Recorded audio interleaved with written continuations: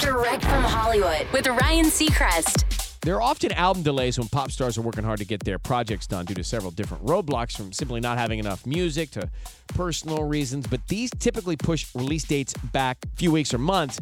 Meghan Trainor, however, originally planned her album Treat Myself to be out in the summer of 2018, and it still hasn't received an official release date until now.